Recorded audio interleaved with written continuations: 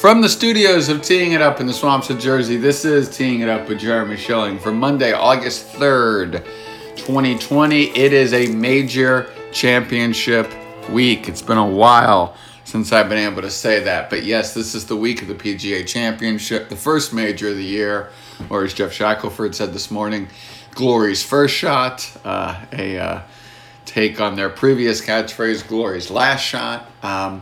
And to do that, we welcome in our friend from the Golf News Net. It is Ryan Ballengee. Good afternoon, sir. Hey, Jeremy, how are you? I am fine. Somebody asked this of a player in a press conference last week, and I forget who, but the thought just came to me, which is why I'm not prepped on it. Does this feel like a major championship week, or with everything in this country and all these sports coming back, and you've got hockey and basketball for 12 hours a day right now, does it feel like a major championship week in golf? I don't know. I mean, no. Because we've had such great fields for the last, 8 weeks or so. It's kind of hard to say, well, this is a major. I mean, other than the name, which we know what that means. But if you just gave me the lineup of the field, I go, well, last week we had a stronger field. Memorial had a stronger field. You go, okay, well, I guess it's not a major by comparison. Memorial felt like a major because of the setup. I don't know what the setup's going to be like this week. I haven't studied it enough to know for sure if it's going to be kind of more like the Bethpage last year or more like Bellerive 2 years prior. And will it feel more like a glorified PGA Tour event or major? And I don't know, but I think that the excitement is kind of built around this to some degree. I think that people have a recognition there's a difference between winning a TPC Southwind in a World Golf Championships event and winning the PGA Championship, even if there are no fans. So I think it'll grow on people in the next couple of days, and then people will be excited when we get there Thursday morning. One thing that I think is interesting about this, Ryan, is we've only really had one event with thick rough, and that was Muirfield Village Part 2, the Memorial Tournament presented by Nationwide. I'm going to try to get as many sponsors into this podcast as possible, which is a laugh on a conversation we had off air about some of the companies who sponsor golf tournaments in this country. But besides that, we've really seen, either because of heat or choice or rain, a lot of soft golf courses, rough that's manageable. And I think what could be interesting this week is when those major championship nerves start coming, Ryan, does somebody end up in an area of the golf course wayward that is not beaten down? Because so often at a major we have heard cries of, go far, far left. Please go far, far left, because they know it's in the people. They know they'll get line of sight relief from some scoreboard or something, or some grandstand, and it's better than being just off the fairway. I'm very curious to see what it's like way, way off the fairway this week. Yeah, I mean, there's not the advantage of a trampled down set of grass, so I guess that's a little bit different, but they haven't had that for 8 weeks now, so I think there's no illusion about what they're going to get out there. There's no bailout spots. But at the same time, this is also a public golf course that got several months off, so it should be in tremendous shape. Yep. It should be thick and gnarly if they want to make it that way. They can get the green speeds up pretty high, but POA only lets you do so much, and we're going to have some coastal cool weather, like it is pretty much every time you go to San Francisco. If you get in that part of the bay, 65 degrees and a little chilly. I mean, pretty much every day of the year. So there's that to consider. The weather will maybe slow things down a little bit. So it's going to be really interesting for these guys because they haven't played in cool weather in these last 8 weeks. They've been playing in some pretty nasty heat and humidity. And I think there's an adjustment to that in terms of how far the ball goes, in terms of just what you feel out in the golf course that they're going to have to get used to over the next few days. We're talking to Ryan Ballengee here. I want to read you something that Brooks Koepka said yesterday at the conclusion of the World Golf Championships FedEx St. Jude Invitational.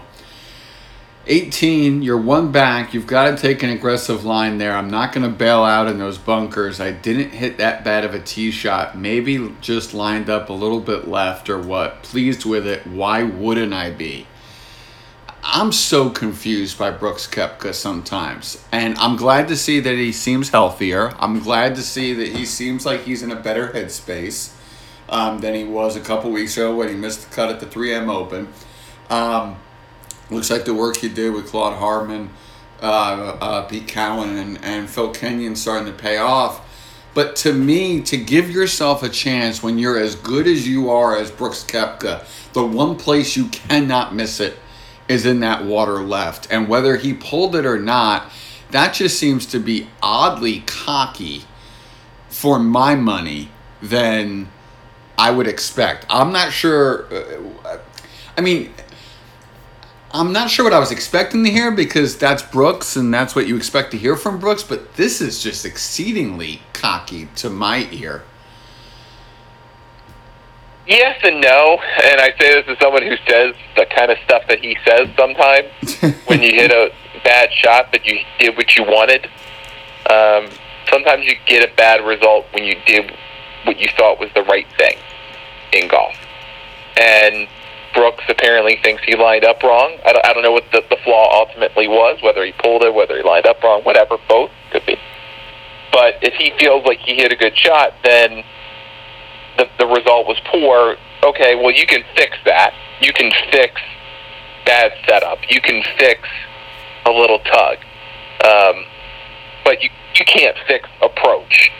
And so I think his walk away from that is, I wanted to win the golf tournament, and the only way I was going to win the golf tournament is if I nuked one down the hugging side of the fairway, gave myself an angle, got a birdie, and got to a playoff. And I tried to do that, and I failed, but I did what I wanted. And that's that confidence that comes with executing what you feel you need to do in that situation is more important than going, I screwed up. It wasn't great. Went left. Too bad. I think he's the kind of person who doesn't like to be down on himself for very long. He wants to take the positive from the situation, and if that's how he wants to do it, that's okay. I mean, like I said, I do it too. I'll tell you, the other day I played golf. I thought I played really well. I probably could have scored 10 or 12 shots lower than I turned in, and part of that was because a lot of bounces didn't go my way. Am I going to be mad about the total score? Maybe at first, but in reality, I didn't play poorly. It just didn't go right, and sometimes that happens in golf. Yeah, no, I'm with you 100%. I just, for some reason, the way that quote read to me was he was satisfied with hitting it in the one place where he did not give himself a chance. And maybe I'm steering it too much. Maybe I'm overthinking and being too protective. But at least from where I sit, it seems like you've got to give yourself a chance there by all means. Now, I understand, for example, if that's just all trees and rough and bunkers and you try to bomb it over the corner to cut some off and give yourself a wedge, I get it. But if it's water, you're jail, and you saw how far back he was and how much he had to hook it to try to hole out to win. It just seemed like maybe this is the way Brooks is wired, and maybe this is the mind games that some of us don't understand as to why he's been so successful in majors. But it just seems odd to me. And then you take this one step further, and you think about Justin Thomas. He said yesterday after his victory, "That's the nice part about having no fans. There were no roars or anything I could think about other than just me executing every shot the best I could. I think that's something that helped me today in terms of learning from the Workday Charity Open. I just didn't get ahead of myself any time those last 2-3 holes where I felt like my mind was kind of wondering, maybe thinking about winning. I basically told myself to shut up and figure out what you're doing, because I could lose that tournament just as easily as I've won it today. It's somebody who counted the lucky breaks and was grateful for the lucky breaks versus somebody who's okay with a poor result. I don't know if that made sense, but that's what I'm kind of after. Well, I think you heard what you just said. Justin Thomas talked about, shut up and figure it out. I could have lost this tournament just as easily. Brooks could have won it just as easily. I think that we often look at the end result of a 3-shot win is the end margin there. But it's, I mean, I hate to say this, but 3 shots isn't 3 shots at this level of professional golf. 3 shots is a couple of inches. Ultimately, that's what it is to these guys. So I think there's a realization that winning has some luck and some variance to it. I'm not a real big believer in luck, but variance. And so 3 shots is a couple feet here, a couple inches there, stuff that may be even out of your control. And so for JT to say, you know what, I definitely got a little lucky out there, had some things go my way, but also got in the right situation, didn't have to deal with fans, didn't have to deal with the discomfort of maybe them cheering or someone charging. I mean, you have to think about Tom Lewis charging or anything like that because he probably didn't even know. So I think that there are a lot of things that we maybe attach too much value to sometimes, but that a lot of pros discount because they realize that's all part of the kind of variance that's out of your control of winning a golf tournament. Talking to Ryan Ballinger here on Teeing It Up. Speaking of Justin Thomas, even he said yesterday when he talked about getting into California late, he needs to learn the golf course since he's never been to Harding Park, doesn't know much about it. And quote, I need to work on a couple things in my game. For my money, if I'm a Justin Thomas fan, he thinks he's good mentally. He said that having no fans out there may not have taken as much out of him as it would have if there were fans.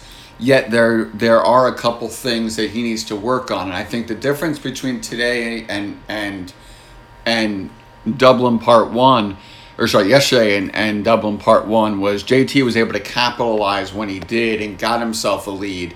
And he took every opportunity and pounced on it.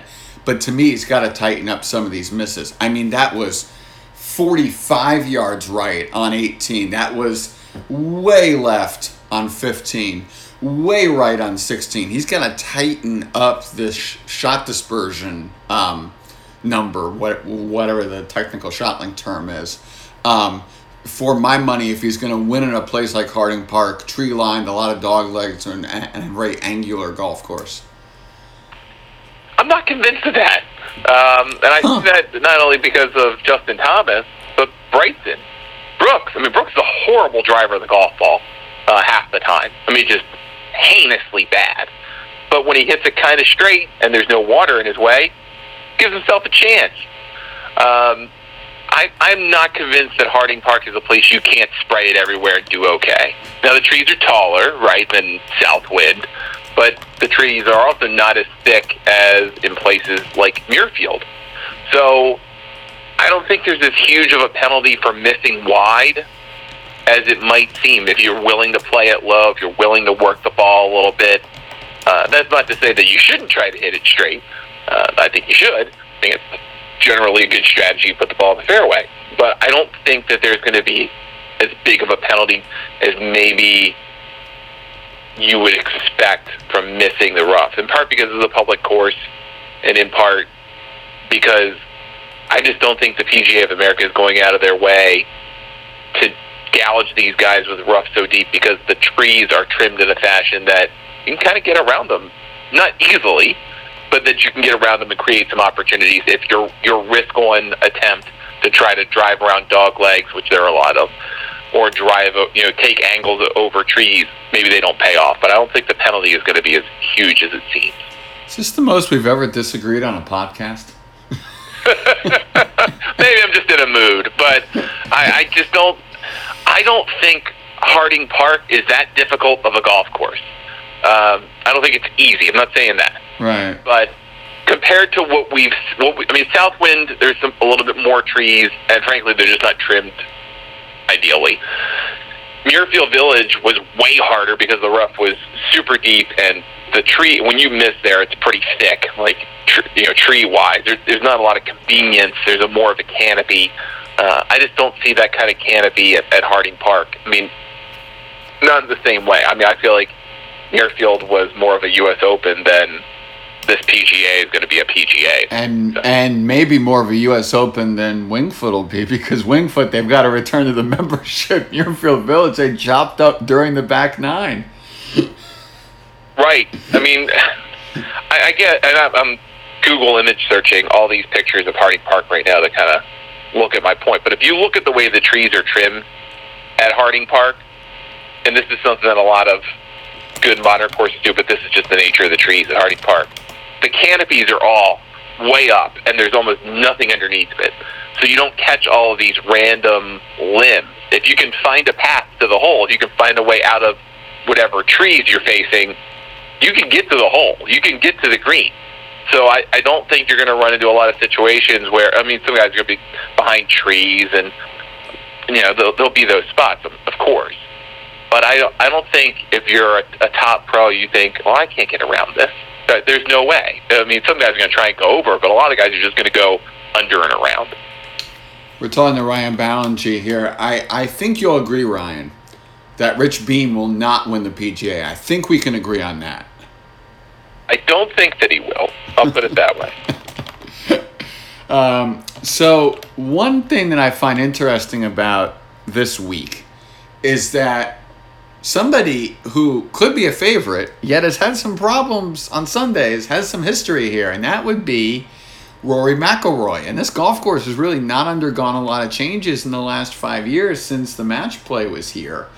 And I think it's going to be very interesting to see how Rory does this week, because he's somebody, you've got to be accurate, to a point, but you've got to be accurate in the sense that he's somebody that when he's on, plays a golf course like Tiger does, which is right place, misses it in the right spots, leaves himself either hole high or just below the hole, so on and so forth. This is a good golf course for him, and he's had a lot of success in this golf course, and yet he's had a lot of problems closing. Is this mental or physical, in your opinion, for Rory this week? Mental. He's been very mediocre in the restart. And I think he kind of gave the reason why away in the pre-tournament news conference this week, where he said just every week feels kind of the same. They're all about the same. I mean, that's paraphrasing a little bit, but that's basically what he said. They're all the same. And it's hard to get excited when everything feels the same, when there's a kind of no point to it, when there's a nihilistic attitude that nothing matters, we're just playing golf. And that's not to say that that's because I believe Rory McIlroy is higher-minded than the average PGA Tour player, which I believe that, but I don't think that's why. I think it's because it's just hard to get up for tournament golf when it just kind of feels like you're going through the motion. So I wonder if this week will feel different to him. Probably not, because it's still just golf. It's still just a golf tournament. And so I guess he's got to find a way to be interested, first of all. Second of all, if he does get interested, invested, and it does pay out, and he does get into contention on Sunday, there's been no one in golf who's been in a final group more like the last 5 years on a Sunday than Rory McIlroy. And he strikes out a lot. He doesn't win much, given that amazing rate at which he finds himself in the final group. And so I guess he's got to battle different sets of demons depending on where he is in the tournament. Or does he get into a place where, he's kind of on the outskirts of contention on Saturday, and on Sunday goes out kind of early? There's no fans to build him up. There's nothing to really spook him.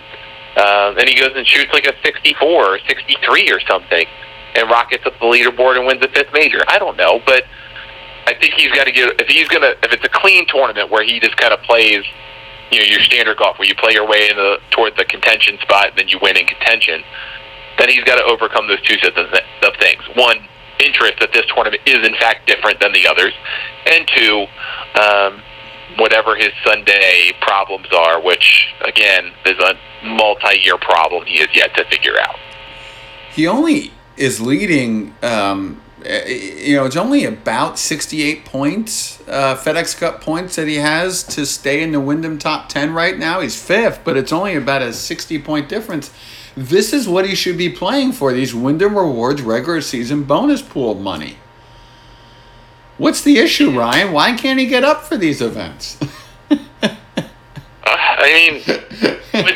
did he...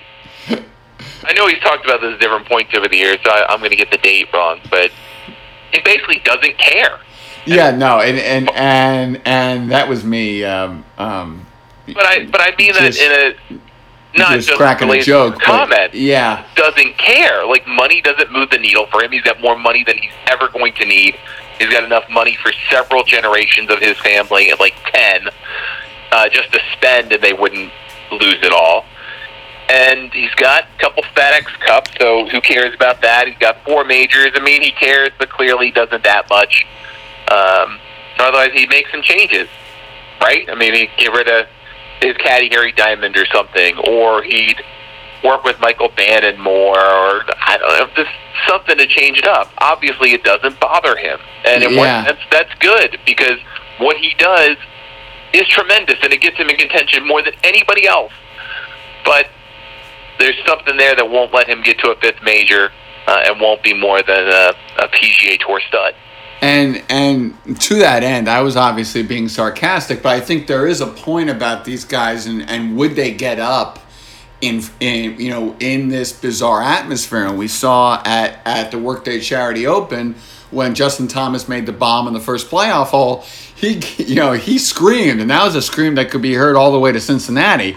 So, that was one loud scream. For Rory, A, you're not playing very well, and B, you're having trouble getting up, and it's, in the Golf Week interview, Brooks Koepka talked about how he gets bored sometimes in regular PGA Tour events. So I think it's interesting to as much as we in the golf media have this ongoing joke about the FedEx Cup and the Wyndham Rewards and all these things that the tour floats out there, I think there is something to be said for. You always have something to play for. You may regret not trying harder on a Sunday when you're out of contention later on. How does things feel, and how do things feel, and how does the body feel as we go forward? Which brings me to Ricky Fowler, another person who on paper, this golf course, not very long, would seem perfect for him. But he, Ryan, does not seem like these swing changes with John Tillery have clicked yet on a Sunday. Is he more a 2021 major guy than a 2020 major guy? I don't know if he's ever a major guy, to be honest. He just underperforms consistently. That's who he is. He gets himself in a position and then, lets it go. And it's not necessarily because he blows up, doesn't shoot like 78, but he just doesn't have it on Sunday. And if you don't have it on Sunday, someone's going to find it, and you're going to be left in holding the bag. I just don't. At this point, I'm kind of convinced Ricky Fowler's never going to win a major because he can't do it in a WGC. What makes you convinced he's going to do it in a major championship? And he can rack up top 3s and top 5s and top 10s forever and make a ton of money. And really, I think it goes back to I think it's someone like Rory McIlroy, where Rory's so good with just the way he is. Why expend any more emotional and mental energy in doing something different? You're on a gravy train. Ricky's on a gravy train. Not quite the same gravy train, but very similar. So I think until you feel the need to do something more mentally, the physical changes have been good. I like them in Ricky's swing. But until you feel the need to do something more, do something different, you're just not going to get better. And for the physical stuff that he's fixing, which is good, it'll help his longevity. But the mental stuff needs to be fixed too, and I just don't see any suggestion that is changing. This leads me to Bryson DeChambeau, who changed a whole lot physically and now becomes an interesting test. Because historically, Kerry Haigh setups, the guy who sets up the PGA Championship, has been the most beloved course setup man of anybody because it's as close to the PGA Tour setup as any major all year, which, if you talk to players, they will tell you they have a lot of respect for how the PGA Tour sets up their golf courses week in, week out. Some have a problem with, one whole location or 1 week's whatever. But by and large, there's a lot of respect for what they do week in, week out. And Kerry Haigh tends to follow that lead with higher rough and a little bit tougher setups. Here we are, Bryson bombing it. And you look at these dog legs, Ryan. You talk about the Google Map thing. You look at these holes in these dog legs, and this could be a heads up, everybody. I'm going to go after this. I just think that we're too early into this experiment to know if it has longevity when it comes to both his physical health, which is more a season preview recap question, but specifically with majors, it just seems to me that we are a little bit not there yet in knowing whether Bryson can do this full time and at a major and pull it off and hit these 40, 50, 60, 65-yard shots with the same success rate as he does everything else. What's your thoughts on Bryson when it comes into this week after trying to drive the green on 18 yesterday at Southwind, which in 30-plus years of going there, Nance and Finchie had said they had never seen anybody attempt to do what Bryson tried to do. It was pretty stupid, wasn't it? Yes. I can't believe he did it either. That was remarkably dumb. So I think my theory on Bryson this week is I think the 10 bothered him. I think the 10 at Muirfield bothered him a lot because not only did it lead to him looking bad, but it also led to a damage of his psyche. And I feel like he is probably one of the most mentally fragile top players there is. And I think we've seen it before and again, where from his rise to become the U.S. Amateur Champion, he was a mediocre college golfer up until that run at SMU. Comes out, has a nice run to start, but he goes in these kind of waves where he wins a whole bunch and then loses it and goes into the wilderness. And then kind of went into the wilderness and decides, I'm going to gain 40 pounds, and it goes great. And he plays the best golf that you can imagine, and then makes a 10 and then looks like junk. Just looked like junk. I think he has a very thin edge when he has it, and right now he doesn't have it. Now the question is, can he get it back?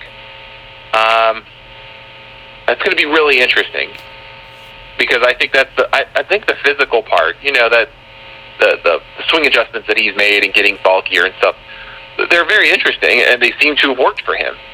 But when something rattles him, it seems to rattle him for a long time. Like the ant ruling, that bothered him. Yes. No, if you are mentally tough, that does not matter to you. And so I guess he's trying to overcome the mental fragility that he has with a physical adjustment, and hopefully that carries through. It doesn't work like that, but if he can build some confidence in the first couple of rounds and build it back, right, then maybe on Saturday and Sunday in a situation with no fans and no obvious outward markers that there's the pressure of winning a major championship on, maybe he can figure it out. Yeah. That whole sequence was just amazing. I've never seen anybody have a problem like that. I've never seen anybody have a situation where they literally tried to do Tin Cup and it was like taking an iron for him would have been somehow an insult to him. Like if I think the name is Tim Tucker is caddy. I think the first name's Tim, if I'm not mistaken. That's right. Yeah. If Tim had suggested, no, just take 7-iron and go over there, I feel like Bryson would have been insulted. Yeah. And that's the way he's wired. And to me, that's the overthinking, and that's just the total disregard that he has sometimes for the bigger picture, which is, okay, you hit a shitty shot.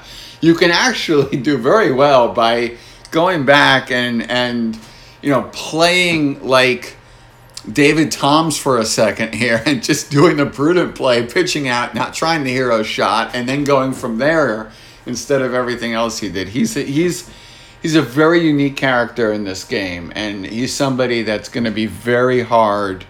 I think a lot's going to have to go his way, and I think he's somebody, I always look to Farmers Insurance Open, Torrey, Kyle Stanley, and what happened on 18 in that meltdown as one of the most classic to learn from golf meltdowns in history, because he just couldn't hit the prudent wedge shot to the back of the green to be able to try to get this victory the hard way.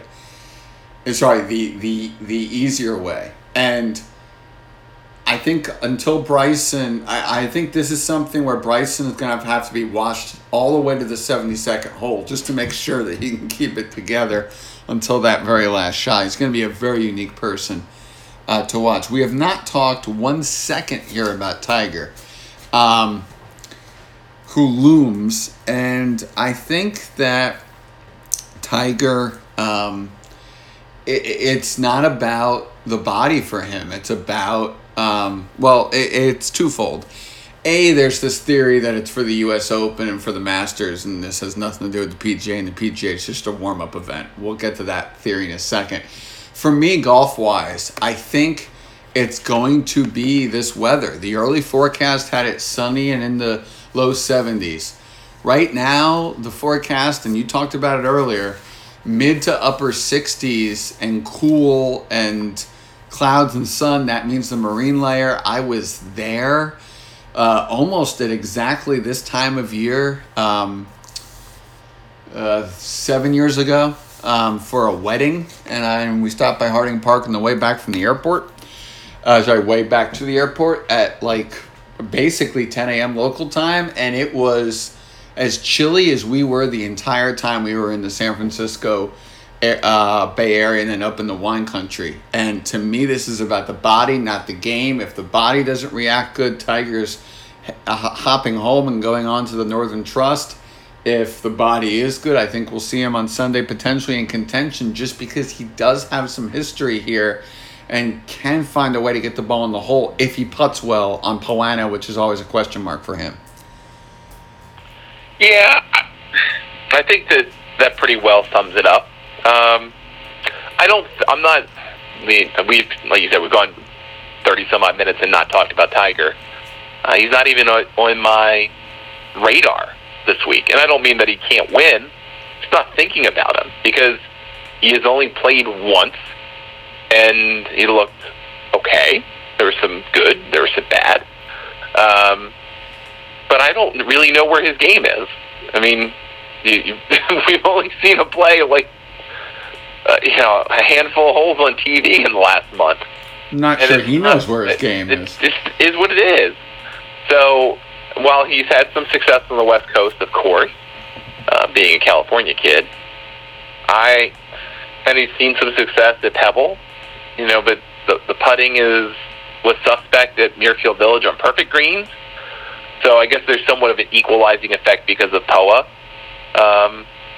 He's not going to take crazy lines, so he can work the ball comfortably both ways, which is not something a lot of pros these days can do. So that may work to his advantage if he just kind of plots his way around. The golf course isn't that long, so him not being Tiger of 2000 doesn't mean anything.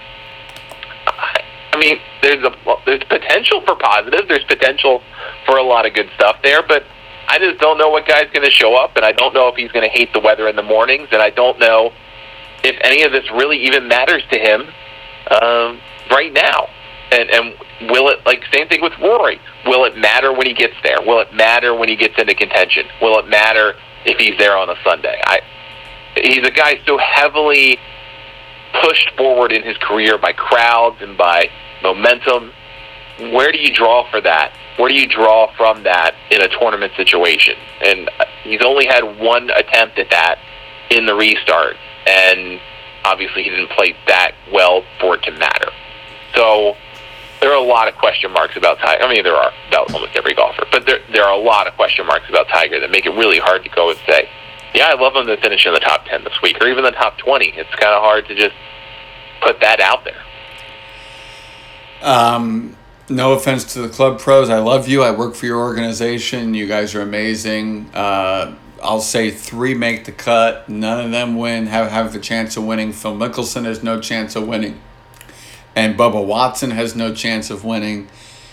Xander Schauffele wins this in a playoff over Patrick Cantlay. 2 California guys battling it out to the end. That is my prediction for the 2020 PGA Championship. Who has no shot, who's your sleeper, and who wins this golf tournament?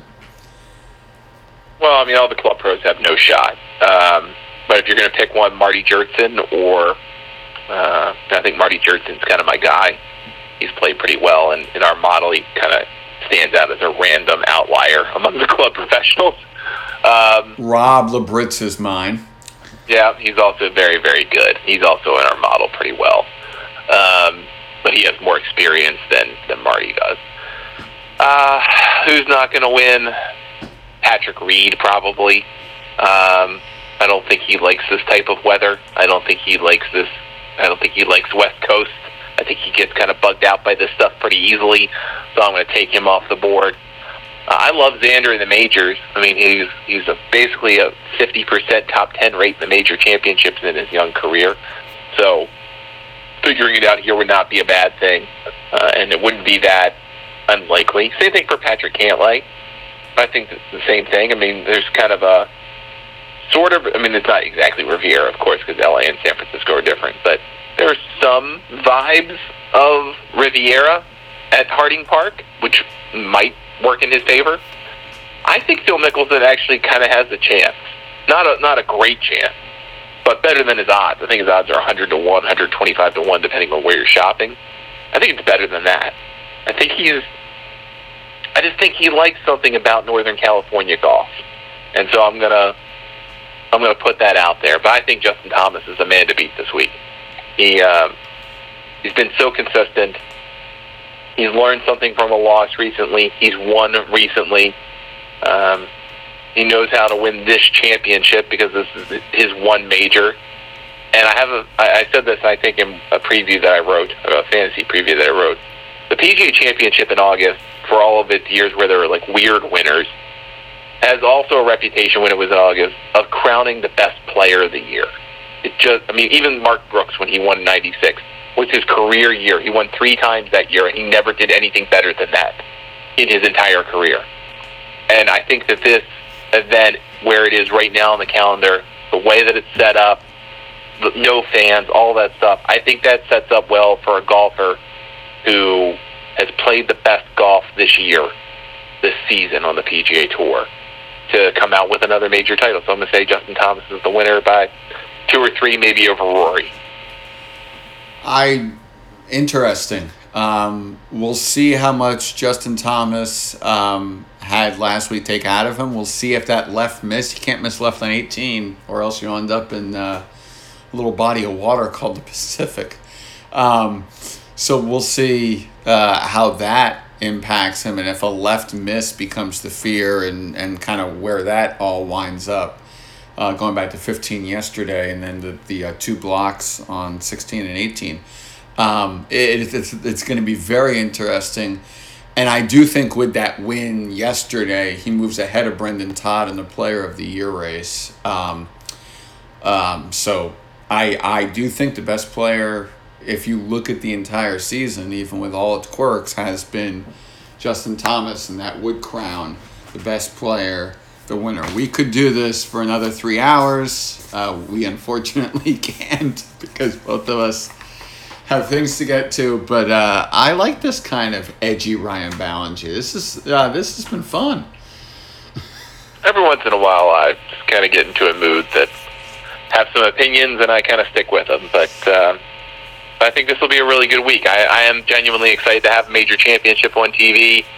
It may not feel exactly different to everybody who's competing, but I think it will by the time we get to Thursday, and hopefully we get a great week of primetime golf in the on the Bay, on a pretty cool public golf course. You don't get that often. No, you don't. It goes to a public course in back-to-back years. So hopefully this turns out to be a great week for golf. 4 to 10 p.m. Eastern on Saturday for CBS, 3 to 9 p.m. Eastern on Sunday for CBS. Move aside 60 minutes. We're coming to prime time for the PGA Championship. Ryan Ballinger, Golf News Net, thank you as always for coming on Teeing It Up with Jeremy Schilling. Thanks, Jeremy. Appreciate it. And thank you all for listening to this edition of Teeing It Up with Jeremy Schilling.